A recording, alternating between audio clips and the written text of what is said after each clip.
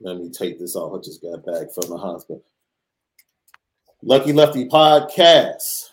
What's good, LL Nation? Come on in, tap in with us. Our special guest is ready to go. The one and only. We'll get to him shortly. But as always, we are brought to you and featuring Anora Whiskey. Go to AnoraWhiskey.com. It's that premium American whiskey, AnoraWhiskey.com. And if you are following Overtime Malik on Instagram, you see the moves that are being made by Anora Whiskey, doing big things once again. Where spears are sold in South Bend, and especially near the Notre Dame campus, ask them for Anora Whiskey at AnoraWhiskey.com. My brother, how you feeling today? Man, we great, man. It's always great when you got one quarterback on from Notre Dame, but now getting two on from Notre Dame. Oh, man, it's something special. And this is my close guy, B. Wimbush, and I'm excited to get him on today. Heard a lot of things. His name has come up a lot. We talked about the way you guys trash talk about hoops. Rex Flugler was on the show last night. He doubled down. Rex kind of said Brandon has some gold. Brandon got some game. He got some jersey game because Brandon, he tried to play too cool. He a too cool guy. So he got this smooth game and nice little mid range. You're like, okay, you would think a lot about Kawhi. He a real good player, but you just be like, it's good to have him on my team, but he's not the flashy guy. Yeah, so we're gonna have some recruiting news on the back end. We're also going to get into a couple of visits. We're going to answer a couple of questions that we had after the show yesterday that I didn't have a chance to get to, as far as Keon Keeley and some other guys in the 23 class. But it's time, my brother. We're bringing in the heavy hitters because we spend it different. Let's get ready for our special guest.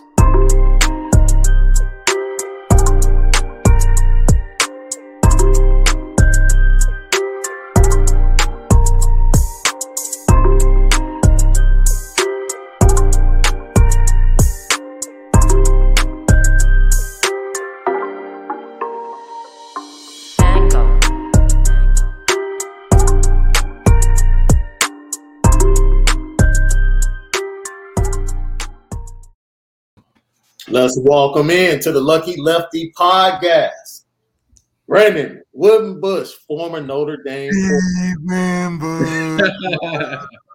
What's going on, guys? How you feeling?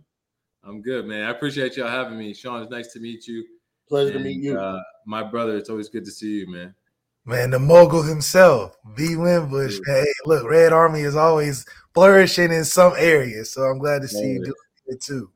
Always. I appreciate you guys. And I appreciate the love for my basketball game. Like, it was like there was just never this type of reception and love for my hoop game when you're in it, right? Like, people didn't appreciate my 4 years, Malik. Like, we're not giving you no credit till it's after the fact. Not when we're all playing. Right. It's like LeBron. You gotta appreciate the greatness when you have it there. So yeah, we talked to former shooting guard for Notre Dame, Rex Flugler, on the show last night. And the question that was posed to him by one of our listeners was, name a guy that played basketball that could have played for the football team. Mm-hmm. And then name a guy on the football team that could have played in the NBA or in the NFL, vice versa, right? Yeah. So his two answers were literally Chase and Brandon. Yeah. He was like, I felt Chase and Brandon both could have played basketball at a high level. And then he said Demetrius Jackson. Yeah. Because he was like, yo, people don't understand how strong Demetrius was. He's a local kid, grew up loving Notre Dame. He was like, Demetrius definitely could have played football for the. And Rex said he actually thought about walking on 1 year. I think he did. I think I had that conversation with Rex. And I think this was maybe freshman, sophomore year, because him and Matt Ryan, Malik, if you remember Matt, who came in with me in my class, they weren't getting a lot of PT, Sean. So, your mind goes elsewhere, even on the football field. Like, if you're not playing your first and second year, you're like, all right, what else is there out there for me? For me, it was like baseball. It was like, should I go pick up my glove again? You know what I mean? Yeah.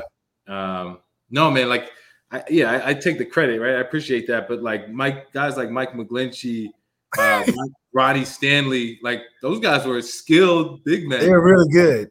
Yeah. Like Mike's feet was so good in basketball, and then like in the beginning, we're like, why is the feet not looking like basketball? Mike, you be trying to look stiff, but then he like figured it out. But man, Mike was him and Ronnie were just spectacular. Talented.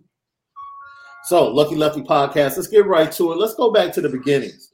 You talk about your time in New Jersey. You came on the scene with your performance at the Elite 11. Mm-hmm. You commit to Penn State. Let's start right there. Yeah. Ultimately, what led you to the decision? Because most people, they decommit and then they take their time and take visits and ultimately come to a decision.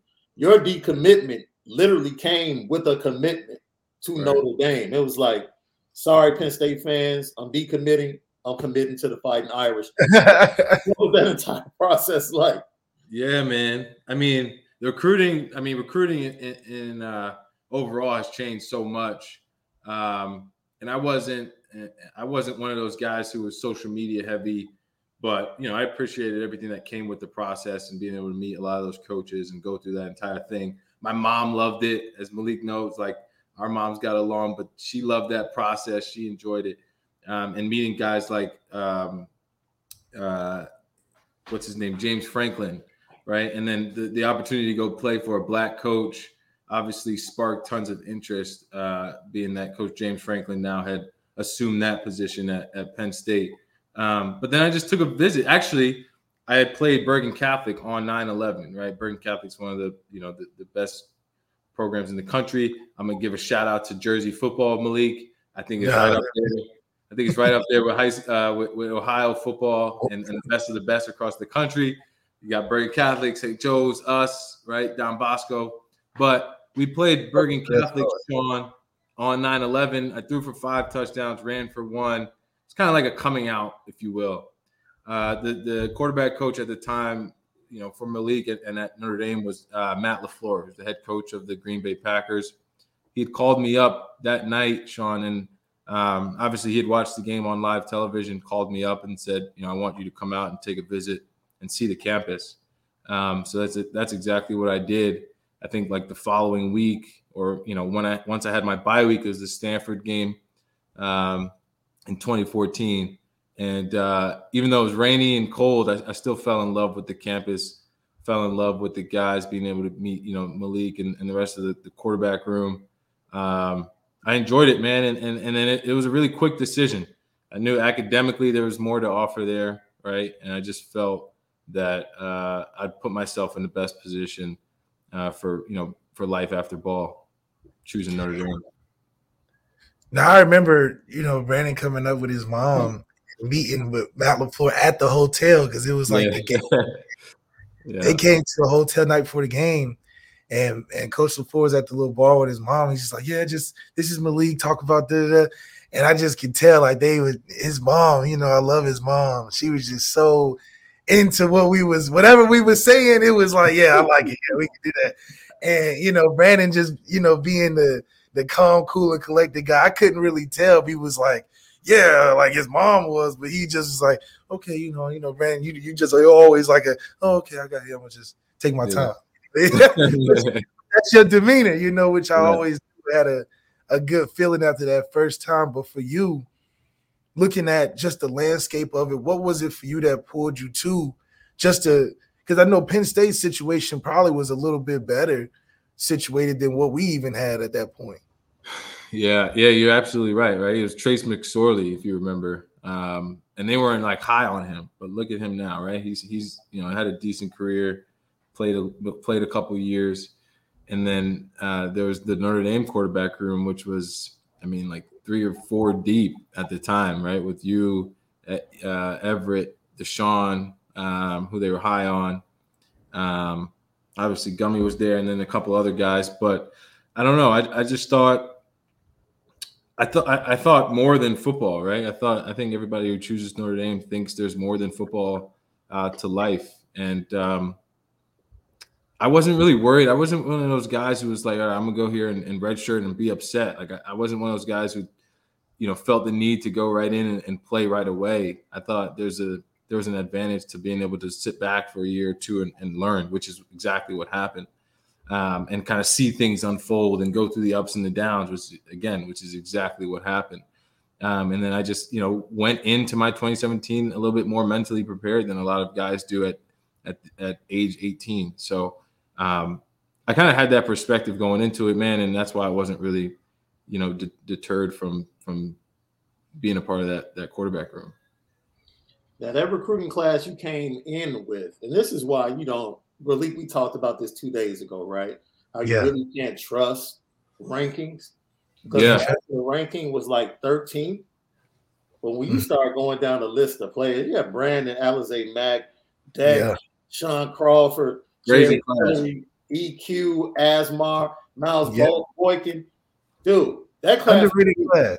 But you know what? Like, you can't trust rankings because our number one guy and the number one center in the country, who's a good friend, Tristan Hodge, had transferred. Like, right. I mean, remember him? Like, he was the start of that class, Malik. Like, he had committed early, went in early through the spring semester, like, recruited me. Like, he was the guy. It was tough for him. Yeah, like a tough experience, man. But obviously, he's doing really well, thrived at BYU. But I'm just saying, like, the stars and the recruit numbers, it really doesn't mean anything. But yeah, we had a hell of a class. No doubt. Yeah, that was a hell of a class. So you talk about that. Let's go ahead and talk about what you're doing with Mogul. Yeah. The NIL, and I don't know if you've seen like what the Notre Dame football team is doing. Talked to Rex Pfluger last night. He said the basketball team eventually is going to get involved. He was just in South Bend this weekend. Yeah. What are your thoughts about the Irish Players Club? And where will NIL be in 5 years in comparison to where it is today? Yeah, that's a good question, Sean. But at Mogul, first and foremost, what we've created is a safe, reliable, and compliant tech platform that allows college athletes, all athletes, to connect to brands and businesses for marketing opportunities, to maximize their name, image, and likeness opportunity.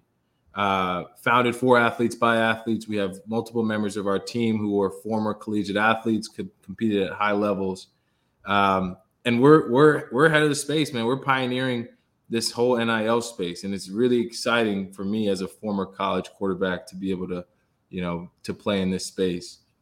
Where I think this industry is going to be is more geared towards giving athletes equity opportunities and professional development and career development opportunities. Yeah, the one-off social media posts are going to be great, but can we connect our athletes, especially at the likes of the schools of Notre Dame, to internship and externship opportunities so they can expedite their professional development.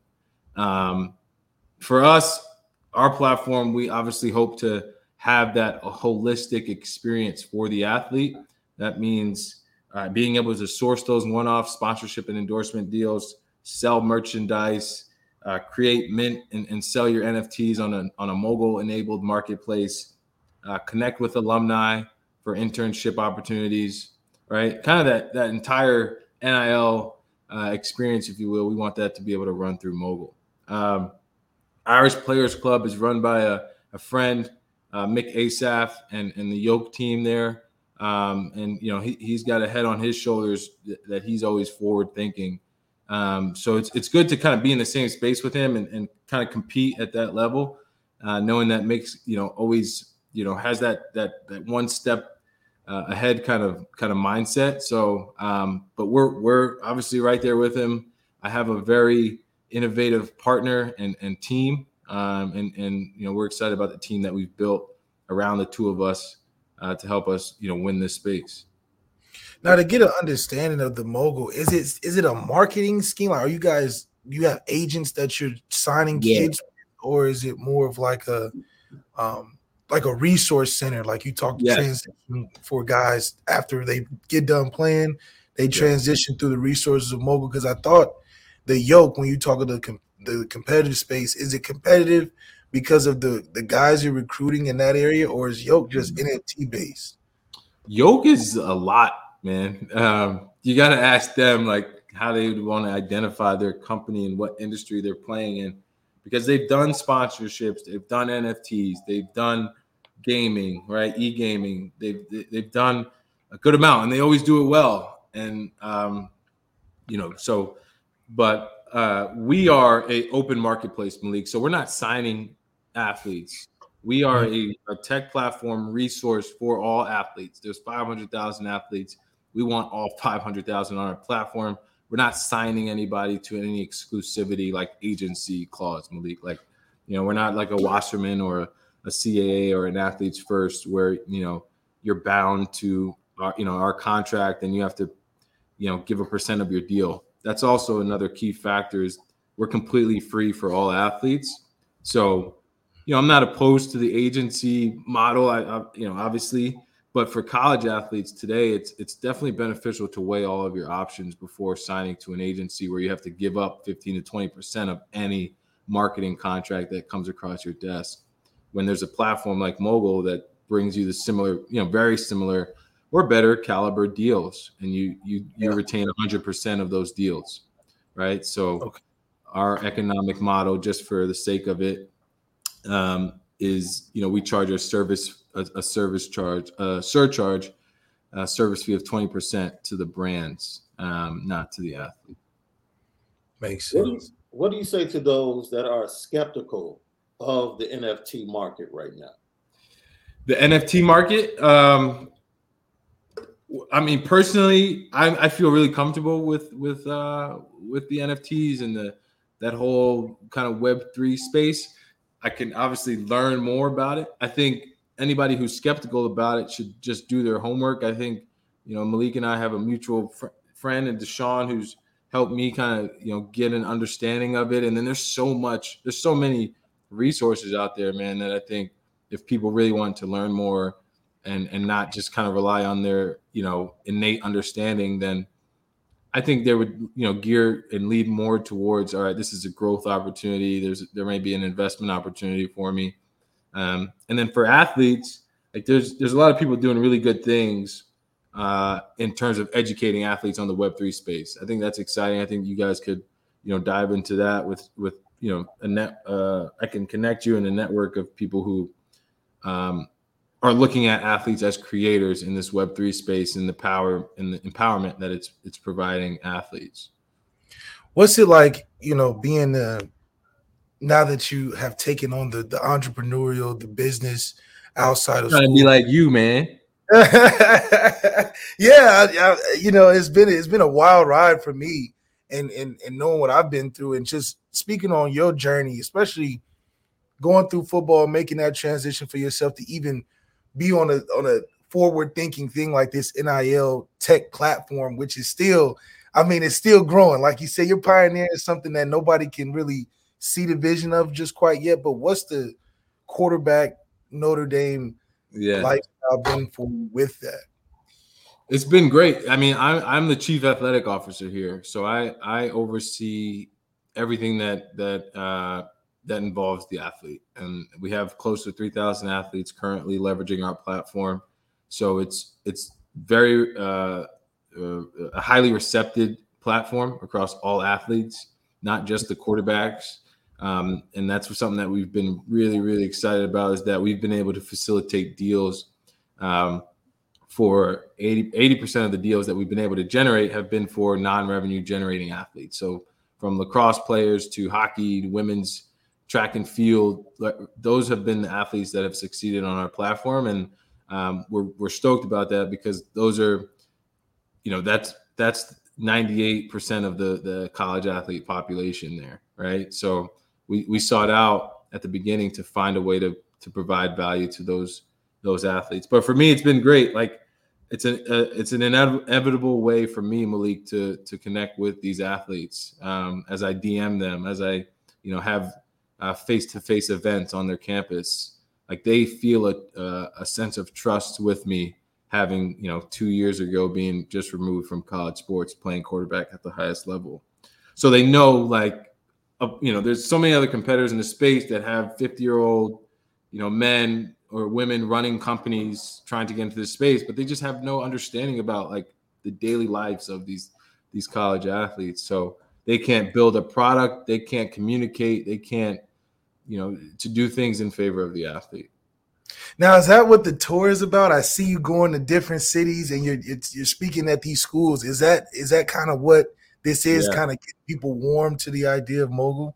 100%. I think that's one of our best acquisition methods is getting to these campuses, having athletes see us face to face, right? Because we're doing so much, as you know, like on a daily basis, that somebody hits me somewhere, like even on the DMs, what I typically do for acquisition. But if I can be face to face, or if we could have been face to face with somebody coming to Goog and they're explaining to us their product, I think it's a more effective way of acquiring somebody.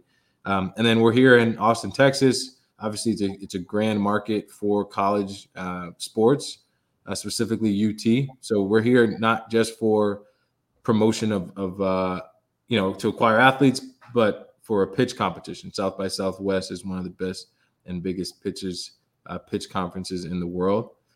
So that's, Mogul's a finalist here. But we're obviously baking in, the relationship with the University of Texas athletes. Now, Notre Dame is go ahead, Malik. Yeah, I mean, it's crazy, the maturity of Brandon that you get to see from just the football playing days. I mean, he's talking straight business, straight facts, really made a great transition from Notre Dame to the business life of things. But the way you talking, I'm just wondering, do you miss football? Is football still like, would you go out there and play a little turkey football on things? It was like Kobe, though. Kobe said he never missed basketball because he got everything he got from the sport. I didn't play 20 years in the NFL, but I graduated with guys like you from Notre Dame. Like, that's a world-renowned education and got to play some of the best football there is to play in the world. I feel like I feel like I'm better than a lot of people that are playing on Sundays. There we go. We just wanted to see if that was still in there. I always say, I'm typically very, very modest human being. I scored 30 touchdowns in a season. I don't care how you score 30. If you score 30 touchdowns, you should touch a field on a Sunday. You should touch one field on a Sunday. Yeah, you scored 30 at Notre Dame. You know what I mean? Yeah. You get it, man. If you throwing 20 for 20, if you're throwing 21 for 24 for 300 yards against Texas, I'm here in Austin right now, but you should be playing. You should get a play on Sunday. Yeah, you should get a shot. You should get something. Shit. I'm just saying. You got me a little hype, but. Well, I had to see, I know it's still in there because Brandon's a competitor. As modest as he is, he still got it in him. So man, this experience has been very fruitful and great team around me, supporting me, and so I was listening to something and it was like, how do I move on from this? But it's not. You don't want to be moving on. You want to be moving forward from that experience. From you take your quarterbacking days and you've obviously learned from them, Malik, and you use that, right? You bring that along with you, but you move forward from those experiences and it helps you build. That's right. Yeah. So since you opened the door, I'm gonna go ahead and kick it in. You opened it. I'm just gonna go ahead and kick it in. Because I talked to Dex, and Dex was like, "Yo, I agree." I said you guys had the talent to average 45 points a game easy. Yeah. You guys were averaging like 36, 37, but it should have been 45 easy. He was like, "Yo, I totally agree with you." And I said, "What was it?" I asked him. I said, "What was it?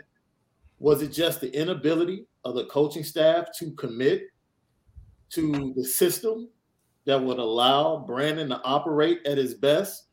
Or was it just something else that things just didn't click the way they should have on paper?" Yeah, I mean, I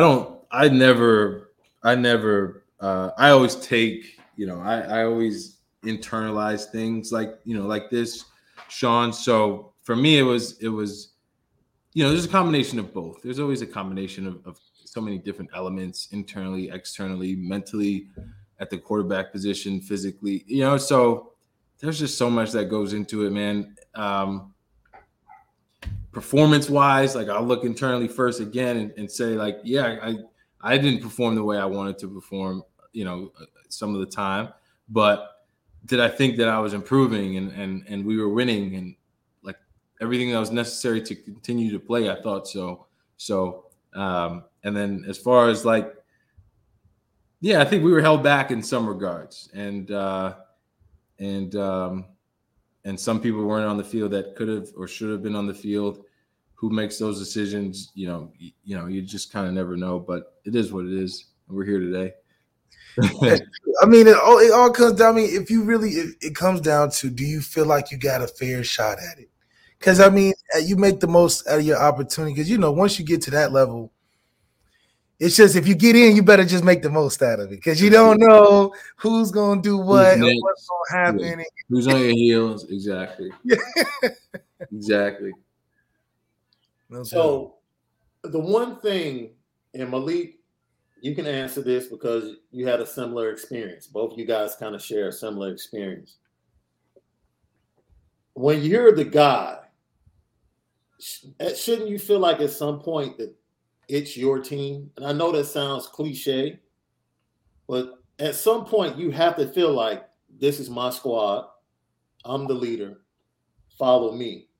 But it seems like the direction that most quarterbacks, this is what I've heard from a lot of the people that have covered Notre Dame in the media over the years. They've used the word regression when it comes to Notre Dame quarterbacks. Like they pop on the scene, and then as their career goes on, they either level off or regress in their play. Mm-hmm. For that to be a trend with multiple quarterbacks, most people will say that that's the culture. What would you guys say to that? I would say that there's a certain level of commitment that needs to be made that you can feel comfortable in a space where you operating so much. So when you finally get the chance to be the guy, it helps when you got that, okay, the people making the decisions got your best interest all the time, so sometimes you can't do that at the college level, man. You don't know that. But that's not true because, okay, we give examples of careers. You look at a guy like Tommy Rees, even towards the end, he still had that ability to be I know I'm getting in at some point. Gotcha.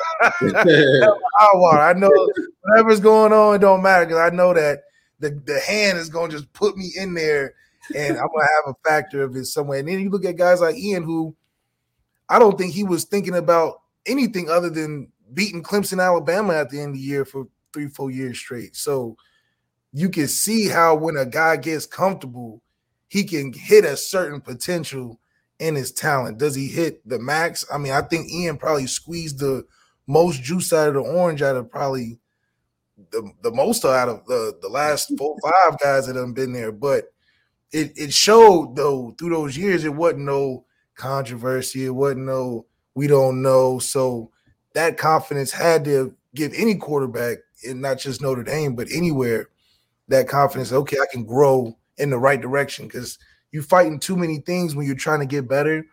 And that's a lot for a young guy to go through when they're trying to play at the top level, So yeah, it's a lot that goes into it, like Brandon said. Brandon, did you ever get to a point? Oh, I'm sorry. You can go ahead and answer the question. I'm sorry. No, go ahead, Sean. I think Malik hit it on the head right there, man. So did you ever get to a point? Was there a bookmark in your career where you felt like, okay, this is my squad. I'm playing efficiently. I'm ready to go. And then what happened after that point, if you indeed did feel like? Not really. Like early on, I guess, like 2017, I was, slated to be the starter, and they weren't really given. So rankings came into play, I guess you would say. And then obviously, we spent 2 years together, Ian and I, before the 2017 season. And then I was slated to be the starter. It's just, given my experience, where I was at, mentally I was prepared. So I felt good there. And then later in that 2017 season, things started to kind of take a turn for the worse, if you will. And I guess the confidence just wasn't all there. And then I come back in the spring, have a really strong spring season, and I go to Russia, which is like kind of weird. See, that's your problem. You like Jared. You just going like, where are you going? Like, I don't know why I went to Russia. I don't know. But that's what Brandon bought in. He bought into everything. He didn't just go. Was Russia just a random trip? You know what I'm saying? He didn't just go to Notre Dame to go through the buffet line. He gonna go and do the sightseeing. He gonna go to the gift shop. He gonna go to see the animals. He ain't just going for the one thing. So that's. That might have been my problem, because some people were just here, But no, I come back in the summer. I'm still feeling confident going to the season. We're 3-0, and then I guess things just took a turn, and so never really got to hit my stride. I feel like if it was, got to a couple more games in the 2018 season, you continue to win, you continue to dominate teams, then that's kind of when I would have, but. Did you look around the landscape and the way college football was evolving and say, man, why can't we do that? Yeah. I mean, as far as like, what do you mean? You watch guys like Deshaun and Lamar and the schemes they're putting in to emphasize what they do well. Yeah, I mean, there's I guess a good amount of complacency, if you will, in terms of like what's being run in the offense, and there might have not been a lot of innovation and ideas flowing and creativity, which obviously can hold people back. So it is what it is. Now, I am interested because, a lot of people say a big turn obviously was the Miami game. But for you, was there in your mind, what was going through it before the game started and then just after? He was about to run him up, man. What do you mean? Yeah, but like, everybody has Miami game day. Man, don't even bring that shit up. But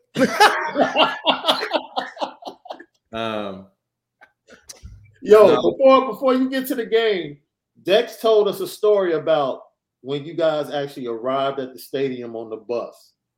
Oh, with the bottles and joint? Yeah. It was hype. He was getting glass broke on the bus, and man, it was crazy. And it was like walking into a club. They'd be like, throwing beach balls around and bottles and screaming and horns. I mean, it's a club, and so you never have a bad thought about a game. Like, you prepare so frequently and so much, and you feel like you never think you get beat 38-3, throw 2 intercept. Like, that's never on your mind. And when people ask me, I'm like, what you think? Like, I wanted to come in here and dominate. We was playing game day. And I'm saying that I'm thinking that it wasn't you that was like the reason why. It was like you. Yeah, it was so tense. Play the game, and then the people helping you with the game ain't helping you. So now you're looking around like you ain't giving me no options out here. You're making me feel the same. You know what I mean? You're radiating this energy. Right. That's not what I need. I need to be free flow. You know how I am. That's right. And so the outcome was the outcome, though. It's crazy that a lot of people, you say you don't win a game in the first quarter. That pass you missed to Stephenson by inches. Yeah, probably would have changed the whole demeanor. Dynamic of it. I think it was EQ. Yeah, EQ. Yeah, you're right. I'm sorry. It was EQ, but that's a But I also missed a shit ton of passes. So they tell us, I know how you feel, man. They got you running 50 yards down the field. You get up, they're like, all right, let's just run this whole pass play. And you're like, all right, let me just get together for a second. Like, let me catch my breath. You want me to get back here and start reading plays. You try to drop back. You tired dropping back. Yeah, it's like what you eat? Like, of course it's going to eat shit. Of course the ball's going to eat shit for a little bit. Right. If you got me running read option 15 times in a row, like, come on, you're not helping me out. So I get it. we was keying at end because he, like, the way he would play the read option was very unique, and so it was a very minuscule. Like if you see his numbers right facing down the line of scrimmage, then you pull it. And so he was just not that smart, didn't adjust a lot of the time. So there's a lot of consecutive pull reads. Yeah, you're tired. Like, I don't, yeah, like pull reads for me. And they were fast, man. They were fast. Absolutely. Now talk about the rebirth. So, we similar paths a little bit. Now you go through the season, okay. Second recruitment, it had to felt good because I know the phone was ringing off the hook. What's the second time around like for you? Because for me, I was like, this is pretty refreshing. It's like high school days almost, trying to take visits, do this, that, and the third. You land in Florida just like everybody freaking else. I don't know how that happens. But what was that second time around like for you when you was going through it? I think very similar, man. And I hope no other Notre Dame quarterbacks end up in Florida. Yeah, very refreshing. I think the transfer portal had just kind of, picked up a little bit of steam. I wasn't really a part of the transfer portal. If you're obviously playing quarterback at Notre Dame, you were highly recruited and have a lot of coaching connections across the country. So that wasn't like, that was never in the thought process, you know what I mean? As like, let me go in the portal and see what happens. It was, okay, I know this guy, right? I had Tommy and Coach Kelly actually help me out, make some connections. Yeah, they'll help. They'll definitely help. I ain't gonna lie. Get you out of there. Help. I'm not going, at first he didn't want to help me. Yeah. And then he was like, I got to, Yeah, no, they were helpful for me. And so I think, very and my unfortunately my grandfather was, on his last leg, and so he was down in Florida, as you know, Malik, in West Palm. So it was kind of like a timing thing that just felt right. UCF was also winning tons of games, and the quarterbacking situation with Mackenzie Milton. So it was a good, kind of window for me to get in there and play immediately. So I figured it was a good, right choice for me at the time. How quick did the locker room vibes change from a Notre Dame to a Florida locker room? I'm not even going to say UCF or University. I just think all Florida locker rooms just become instantly different than a Notre Dame locker room. Oh, yeah. What was that I knew a bunch of the guys. They loved you at Florida, though, because I knew a bunch of the guys at Florida, too, like even after training and whatnot. But, yeah, no, it's a complete 180 shift from just culturally, but you try to adapt, right? I mean, you also try to lead, but you try to adapt with what's going on there. They were, had successful couple runs. A bigger football focus. You're not talking about too much mogul down there. No, yeah. Yeah, he wasn't talking about mogul at all. Yeah, he's talking about networking and going to Russia. No. It was ball. Cool sometimes. They were good about it. That's but right. It was fun. Like you had way more fun. So that style of football had to be different too for you, because you're like, this is like vacation football almost. Like we just out here like on the practice. And things weren't run like like a CEO or like So, but no, it was a good experience, man. You get to see two different locker rooms. Open up your horizon, right? Spread out your horizons, kind of be with different guys. Kind of tells you what's to come in the real world. It was good. Everyone that I talk to says that we really played for each other. And I commend Malik offline all the time. I'm like, look, talking to you and talking to everybody that's played in that era between 2012 up to the point of 2020, the brotherhood is real. Yeah. Like it's real. And I haven't had the opportunity to be around a lot of other players from other programs, but just speaking to most of you guys really just kind of closed the ranks. And within the program, we're like, look, we got each other. Yeah. We're playing for each other. Yeah. The fact that stays with you all to this day, I tip my cap to you just like I tip my cap to all the rest of the guests that have come on our show and say thank you as a fan base for the blood, sweat, and tears No doubt. and the enjoyment that you gave us for the time doubt. you were at Notre Dame. I appreciate that. That's definitely unique. I don't know about you, Malik, but that was definitely unique about. I don't know what it was, man, but like you could hang out with everybody on the team. Like you could go to anybody on the team's house. it wasn't like that though. At others, like I've had to, like I get to view those different perspectives. Yeah, and it's not like you couldn't like go over your other teammates' house or nothing. It just like it was more clicked up. It was kind of it was like dang, it felt like high school, like almost, with that. But I do think that is now that you're in the NIL space and everybody talks about, oh, we would have been millionaires if it was going on during our time. Right. Now that you're doing it, what would you do right now as a quarterback at Notre Dame? You got the mogul thing set up. You're going through that platform. How much money you think you would have really got now if you was doing? I think we would have been. I think just playing at Notre Dame, man, we would have been between 50 and 100K a year, easy. You talking about easy? You talking about easy? I'm talking that's little. That's small. Because of what we're seeing here, and some of the deals that we've been able to facilitate. But what I would have done, like where I would have started, was like, let me look internally. And internalize like how I can make myself more valuable and more marketable to brands. So for us, obviously there was so little locally that would do anything from a sponsorship standpoint. I don't even know what but for us it would have been more national. It would have been more alumni getting involved. That was where the value comes from. So it was. I think I would have been able to attach myself to a couple brands and kind of have run with those sponsorships and make myself. Oh, you see Brandon Wimbush and he's about this. Like this is his brand alignment. This is kind of the vertical he wants to stay in. I think that's what's going to go a long way for a lot of these athletes.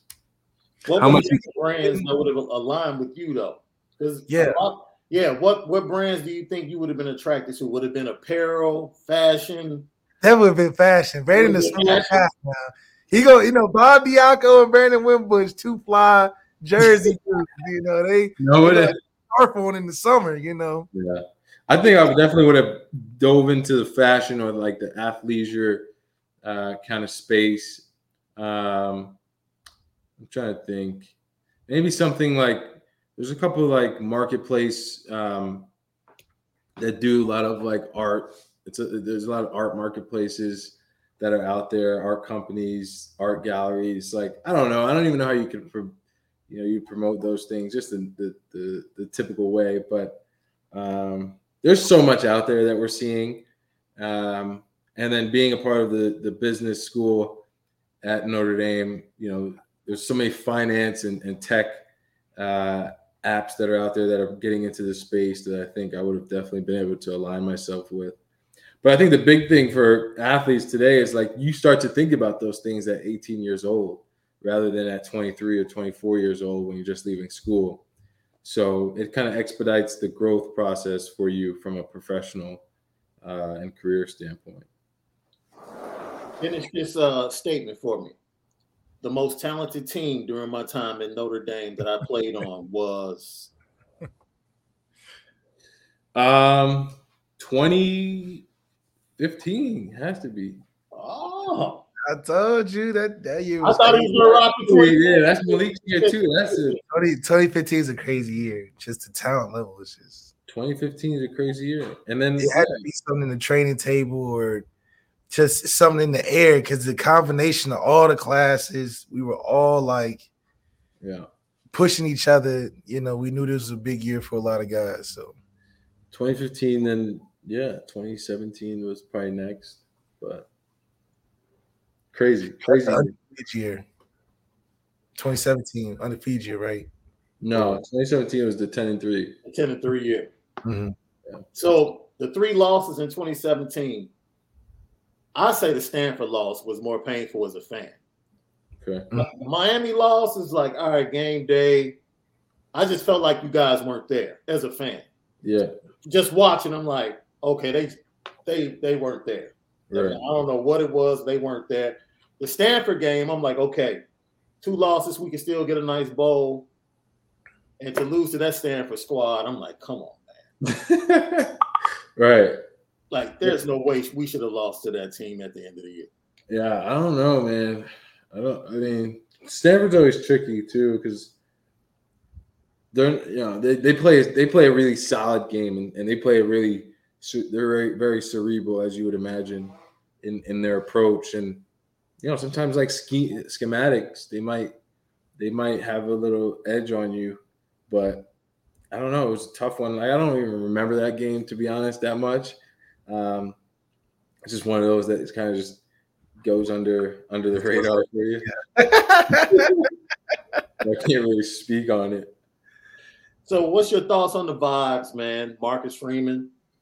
A lot of people are talking about things being changed. He starts a legacy program and connects with older players.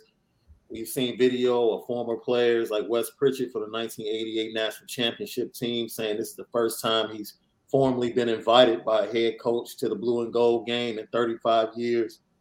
Just talk about the vibe, the excitement, and have you had an opportunity to actually speak with Coach Freeman? Yeah, I mean, I'm super, fired up for the team. I think everyone sees the reception that he's garnered from the team. That locker room video I think is amazing. Being on campus, I haven't been able to connect with him yet, but being back on campus and seeing the excitement from even the students, like that's what really is kind of keep me inspired. And then I've been able to speak with a bunch of the guys on the team, and although they've said it's kind of a different feel, different culture because they cleared house, right? It's only Coach Freeman, and then Matt Balis, but like those are pillars. Those guys were two pillars in for the Irish for the last 2 years, and then obviously Coach Balis for the last however long he's been there. So there's obviously a change of culture, but they feel so strongly about what he's going to be able to accomplish, and I just feel that way just vicariously through the rest of the team. I think that's the turning point, in terms of bringing a fresher perspective. You just feel more comfortable just going back up there, even if it's bringing like a mogul. You want to do an event or something. It's definitely a feeling that you can go do it is possible. Yeah. And speaking of that also, there's a lot of these coaches and a lot of people that are crying about regulations on NIL and having a cap maybe to what players can earn or whatever the case may be. Do you see there being regulations that need to be put on this NIL business? That's a like, yeah. Not as far as like maximum on earnings. I just don't think that's also never been done for any other type of influencer at any level who can make money, right? That's not a thing. So for us, it's our team really stays close to the ground, has our ear to the ground in terms of development on the regulatory kind of landscape and how that's playing out. There needs to be some more structure in terms of oversight and enforcement. That's where we want, that's where we want this thing to go. That's what's going to benefit Mogul. That's what's going to benefit athletes and not getting them in trouble in terms of how they're engaging and who they're engaging with. And then the inducement component, right? Like, let's not start paying athletes, $10 million to come. Like, there needs to be some type of structure before we see like just the entire structure of the NCAA and college sports just go, erupt. I just feel like there's just no. I mean, you look at a guy like Caleb Williams, who successful at his last school, even though coaching changes took place, decides to leave the school, shop around for a bunch of deals, and somewhere, and then shopping stacked up. Is that? But to some people, they would be offended by that because they're like, why would you even leave? You just had a great career at Oklahoma. You got everything you want in front of you. Yeah. Like, but then again, for a mogul standpoint, that's probably what you want. You probably wanted many players that have the resources that could get sponsorships like that to basically transfers or go look for deals in the offseason, essentially. Yeah. I mean, it's not I really haven't really thought about, that, so to say, so much. But like, the benefit we get from athletes transferring is that if they're a part of our platform and on our platform at Notre Dame, and they transfer, they're a part of our platform and they're getting deals wherever they transfer to, wherever they land. You get what I'm saying? So there's just an awareness factor that we kind of look at as like, okay, great. This kid transferred from Oklahoma to USC. He's going to be promoting mogul now at both schools, essentially. So for us, we land in two different spots. The value and the awareness again starts to build for us in different geographical locations. So that's kind of what excites us about the transfer side. The awareness that Deion Sanders has brought to the HBCUs, how has that impacted how those athletes at those institutions are looked upon as far as endorsements and brands connecting to them? Is it more of an opportunity now that he's shining the light? We that's a great question, Sean. We have one of those examples right here in house. We have an equity partner in one of their dual sport athletes, Malachi Weidman. So he's a big part of. Malachi, he's an overtime guy.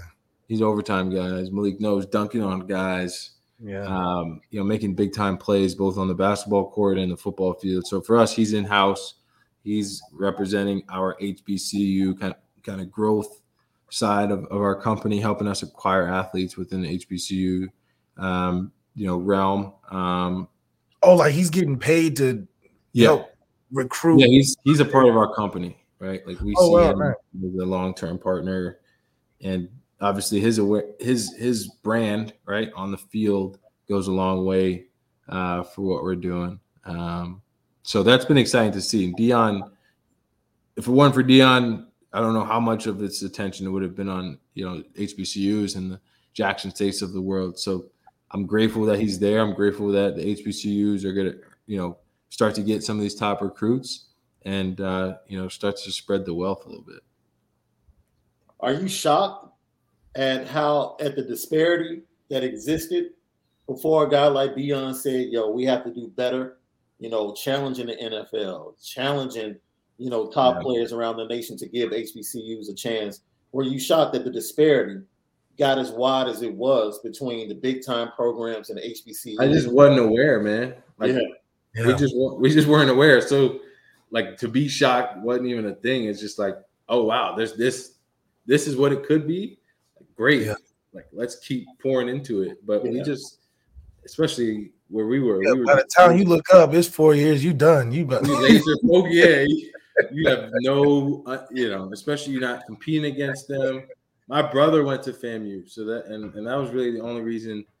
When I went to play at UCF, we had played them in the first game. That was really the only reason, that I even understood what was going on that level in regards to sport. But yeah, man, there was just no time to be surprised about any of the gaps that was going on. But I'm glad again that some of the television, some of the media, and a lot of this NIL activity is, shedding light on what's going on at HBCUs.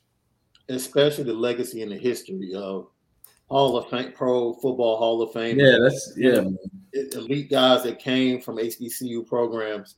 Yeah, to see it back on the rise is truly a great thing to see for the culture. Absolutely. So what have you been listening to lately? What is driving from an artistic standpoint? What are you reading? What are you looking at?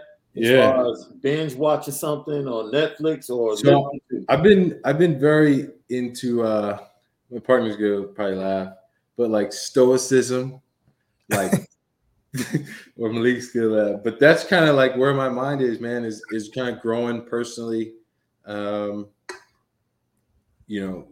Business wise, there's so much that's out there, but I listened to the podcast from the CEO and chairman of the Morning Brew, who I really admire his path, Alex Lieberman. It's called The Founder's Journal. So, there's just kind of like 12-minute nuggets every morning.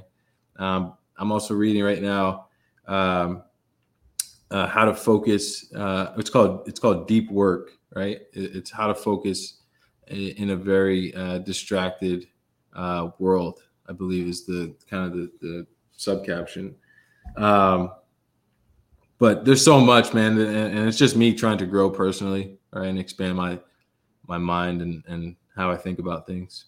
That's dope, because I know for myself in this time and space, and I'll be out in LA with Malik next week, and we're going to chop it up about this a little bit, but I'm in this space where I'm learning to choose wholeness over functionality, because I think in life, a lot of times we will accept certain things and just learn how to function right in the midst of that chaos, rather than taking the necessary steps to actually achieve unto wholeness, right being totally healed from certain things, rather than just dealing with it and allowing it to stay in our lives. So, that's what's really driving me. So it's good to hear that that's what's driving you as well. Malik, where are you at? Yeah, man, I'm reading some good stuff too. I actually have a book. Let me get it real quick. Maybe you want to check it out, Brandon. I thought Malik had leveled up quite a bit with that background. Oh, look. Oh, you thought that the grand piano. Yeah, I mean, it's there and sometimes it's not, You know how it goes. Anyway, I got a book right now I'm reading called Compelling People. I don't know if you get that on there, but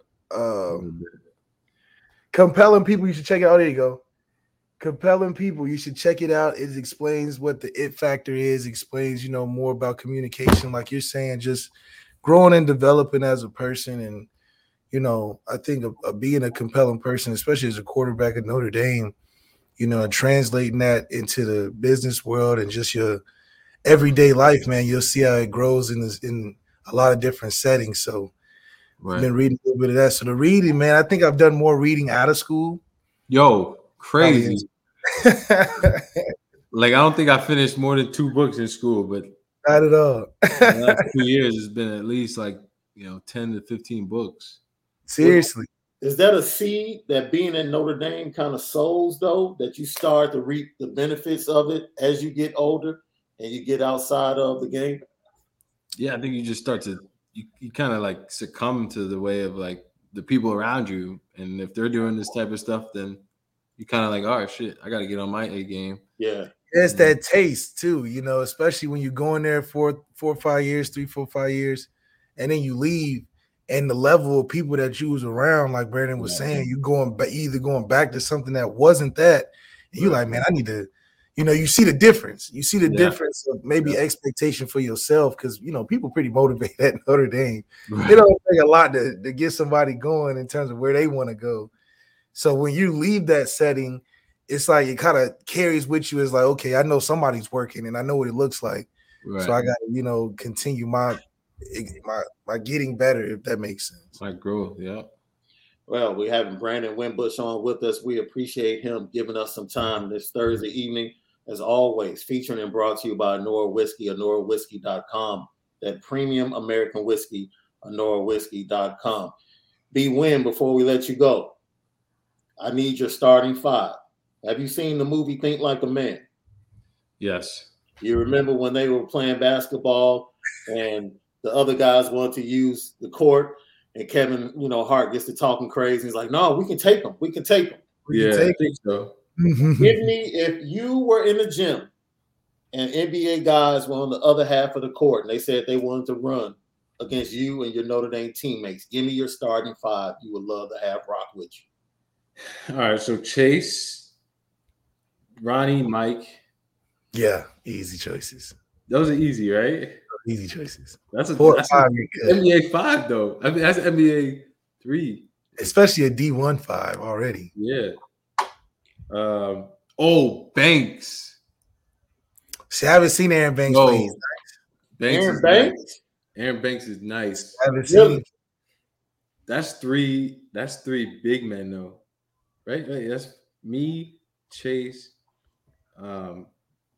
Mike, Ronnie. Sounds like New Edition. and Banks. You said it sounded like an addition? Nah, that's 5. Sounds like you would do a New Edition. You said Ronnie, Mike. Yeah. Oh, yeah. You had the whole crew. You had the whole crew right there. Nah, that's 5 right there. That's an NBA 5, man. I'm telling you. That's pretty impressive. Yeah. So now, was he in the gym, Malik, when you got dunked on by Doug Randolph? I never got dunked on. So I don't remember. That's not what Amir said. I don't remember this. Yeah, oh, exactly. You didn't hear this story? There's nothing to remember because it's just a story. That's right. See, I have to find somebody else to corroborate Amir's podcast because I have multiple. Maybe Procise was in the gym. No, that's funny. No, it's the hooping definitely was more legendary when my first couple years there. But I think as the years grown on, the rules got a little bit stricter. Things wasn't as loose as it was when I first started, and coming off the Michael Floyd years, the Tommy Rees years. So right. I think it's more interesting now how it is. Well, man, B, we appreciate you for joining us, man. We look forward to having you back on sometime soon. Let people know where they can follow you. Of course, they see your Twitter handle right there at WinBushB7, but let them know what you're going to be doing in the near future as well. Yeah, appreciate you guys having us on. I need me and Anora if Malik wants to send me a bottle. It's definitely coming down there. But yeah, we're here, man. Moguls at again South by Southwest Pitch Conference, hoping to win some money, but more than that, just looking to network with some phenomenal entrepreneurs, investors, executives, everybody who's involved in the startup space. You can follow us on IG at get.mogul. That's at get.mogul. And then we're on Twitter at the Mogul app. Obviously, we're all on LinkedIn. I think my Instagram is Brandon Wimbush, so you can find me there. But we're all over, man. We're looking forward to connecting with anybody who's listening, wants to get involved in NIL, especially, there might be an alumni base here, Malik. We're excited to reel that demographic into this space. No, straight up. Definitely stay in contact about this. For sure. Thanks, guys. Thank you. Once again, ladies and gentlemen, Brandon Wimbush, thank you for joining us on the Lucky Lefty podcast. Hey, bro, it's always enjoyable. It's always enjoyable to sit down and talk to you guys, man. Yeah, man, little glimpses here and there from the guys that have been through it. Yeah. Guys that can speak on a current a way of what Notre Dame's like, and we're only gonna keep them coming. We're gonna keep getting better, and it's the same reoccurring message. We got some good, solid guys that done came through Notre Dame. Yo, so I don't know if you heard this, right? But baseball is back. Okay. The hole in the sports ozone has been filled. And now all things are right. All things are right. That's right. I know it's a boring sport to most people, but only on TV. To those that know. To those that know, they know better. Right? That's right. It'll be very interesting to see what takes place coming into the spring. I'm going to give you the 3 things that I think Marcus Freeman has to do coming to the spring. Number 1, he has to make sure that he establishes his identity. I think the identity for this team needs to be established. I don't care what it is. I don't care what type of team they're going to be. They need to go into fall camp knowing what the identity is. 2, I don't care if he names the starting quarterback the night before the game against Ohio State, but he needs to come out of the spring knowing who he thinks is the guy. Yeah. He needs to come out of the spring knowing, and damn near even before, if you really want to be on your P's and Q's. And there, dude. Because that shows a lot. That would show a big difference between him and Kelly right there. If he wasted no time about it, he said, look, we're going to rock with Tyler. All right, next question. Or we're going to rock with Drew. Next question. If he do that fifth practice in the spring camp, they're going to be, oh, this guy's serious. This guy know what he wants. Right. He knows what he's doing. I feel better than 10 years if he did that, because that would answer a lot of questions. Yeah. It's like, okay, this is a guy that's not leaving it up to chance or leaving it up to somebody to fall out of the race, where it's the last man standing. Like, I guess you the guy, That's kind of how we've been doing it before. But this is I agree with you on that point wholeheartedly. Yeah, that's big. And then last but not least, fix that quarterback room and recruiting. That is, I might put that number one. Yeah. I save the best for last.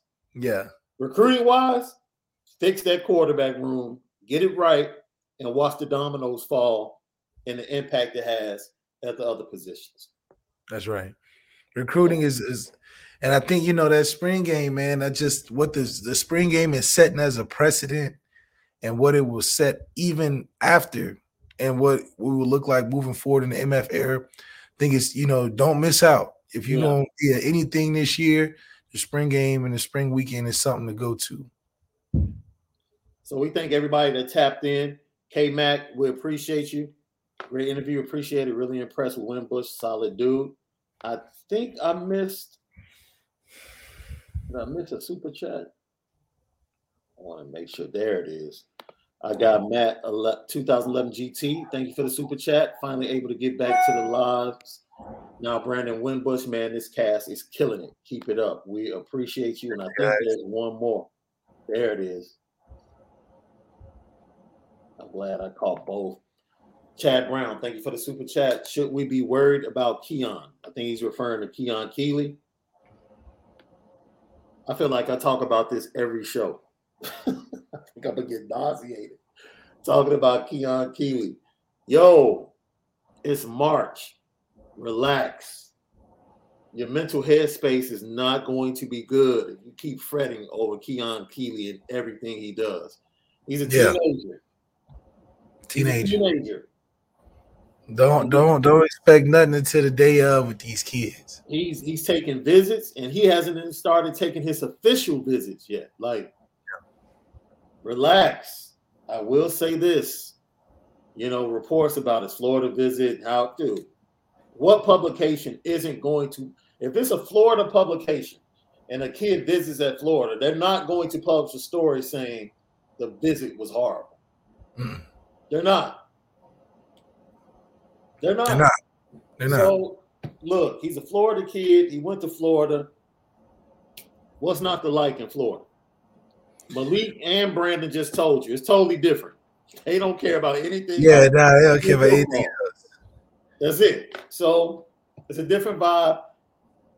I will say this. He is actively helping Notre Dame retain the 2023 recruiting class. Yes, and I just sent you a 2023 recruit worth talking about, somebody that even if Keon Keeley doesn't come, it's a guy that we got that should be recruited by us. Let's say this for Steve Wilfong tomorrow. We'll do that. 247 Sports, Steve Wilfong, somebody that actually was over the Midwest when Malik was being recruited. At high school. He's the first guy that actually took me with him to scout a high school game in Chicago. So that's the connection we have with Steve. Steve is big time now over at 247. It's Mr. Steve now. He's big time. So we're going to have to tease him a little bit about being Mr. Big Time over at 247. So he's going to join us tomorrow. Because of his schedule, we're going to have him on earlier than our normal scheduled show. So 3:00 p.m. Central Standard Time, Steve Wilfong. We'll put the notification up, but we'll have Steve Wilfong tomorrow talking recruiting, Notre Dame, and a lot of other stuff with us on the Lucky Lefty podcast tomorrow. Man, I can't wait. So if you have a recruiting question, save it for tomorrow. So Steve would definitely get to all of your recruiting questions. We'll make sure of that. You know what time it is.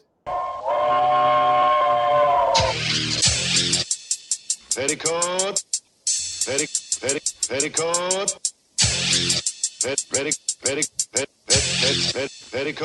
Junction. It's time to get petty. Oh, we did a good job executing. Are you upset with something? And fire up the Petticoat Junction train. I just don't like you. You don't? No. What is today's petty historic? Petty Junction.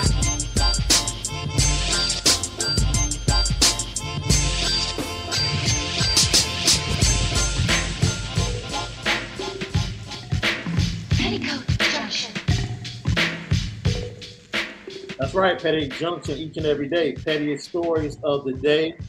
Even though I said baseball is back, I'm putting MLB, the owners, and MLBPA on the Petty train for even causing this situation. Like, why, dude? We should be literally like 2 weeks away from opening day. That's and the fact that we have these millionaires arguing over the minor details, they could have done this, and then they only take like an hour out of the day. Hey, yeah. We're in the same city, but we're going to come meet for an hour, and if we don't like what each other says, then we'll come back in another day or so. The hell is that? So you got money, you got all the time in the world because they waiting on you, man. And then you have the little guys, the big guys, making decisions for what's best for the vast majority of the rest of the players, which are the guys that don't make that much money. NBA the same way. It's ridiculous.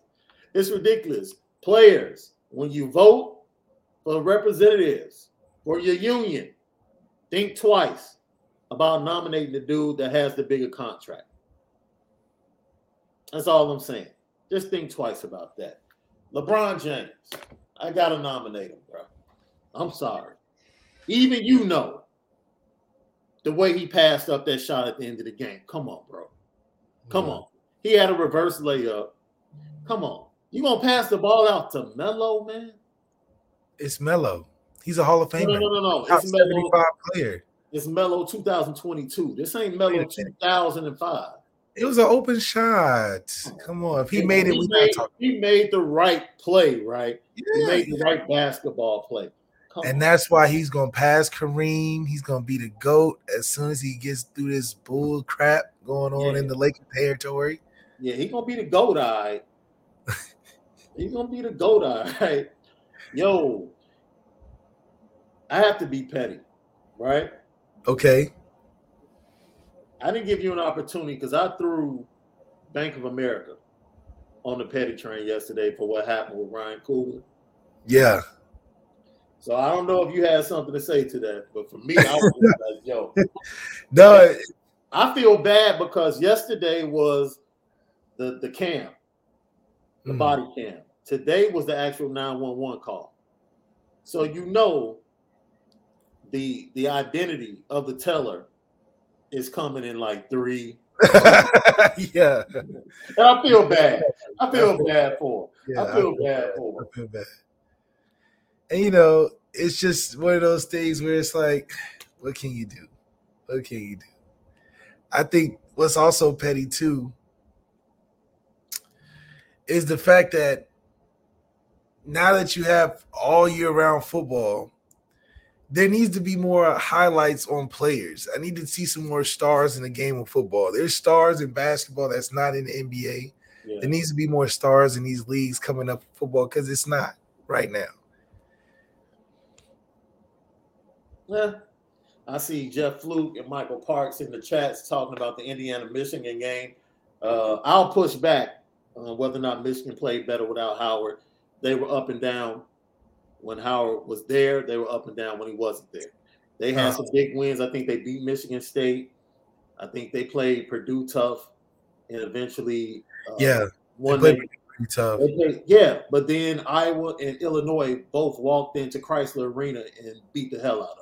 So they will have a good win, and then here comes Iowa and blows them out. Then they have another big win. That's what happens when you don't have a Jabari Parker. Blows them out at home. It's like they were doing that with Juwan Howard. They've been up and down all year. Nothing changed. What happens when you don't have a Jabari Smith? That's his name, right? Jabari Smith? Oh, from Auburn. Yeah, oh, man, he's nice. Yo, I'm not going to lie, though. Caleb Houston is going to be a beast next year, bro. Caleb Houston is going to be a beast, He's going to be a beast next year. And Caleb Houston is probably the only reason that Devin Houston would choose Michigan over Notre Dame. It definitely won't be Mike Elston. I can tell you that right now. That won't be. Look at Mike Elston's track record for the last couple of years and be like, oh, yeah, I can't. Yeah. I ain't picking up the phone for Mr. Elston. Yeah. Nah. So, thank you guys for joining us. Continue to support. We appreciate you guys. Don't forget tomorrow, 3 o'clock, Steve Wilfong. We spin it different. That's how we do it. Brought to you by Anora Whiskey, AnoraWhiskey.com, the premium American whiskey, AnoraWhiskey.com. Subscribe, share, like, hit the like button, smash it. We thank you guys. Let's try to get up over 200 likes. That's what we're turning to right now. And we're almost at 2K. Almost at 2K subscriptions. Shout out to our new followers on Twitter too. We see you. We appreciate you. Keep tuning in. We gonna drop gems on you now. We got our ears to the street for you. And then we'll send an invoice. We'll talk about that later. No doubt. From my boy Malik Zaire, the original Lucky Lefty himself. I'm Sean Davis. We'll see you tomorrow with another episode of the Lucky Lefty Podcast.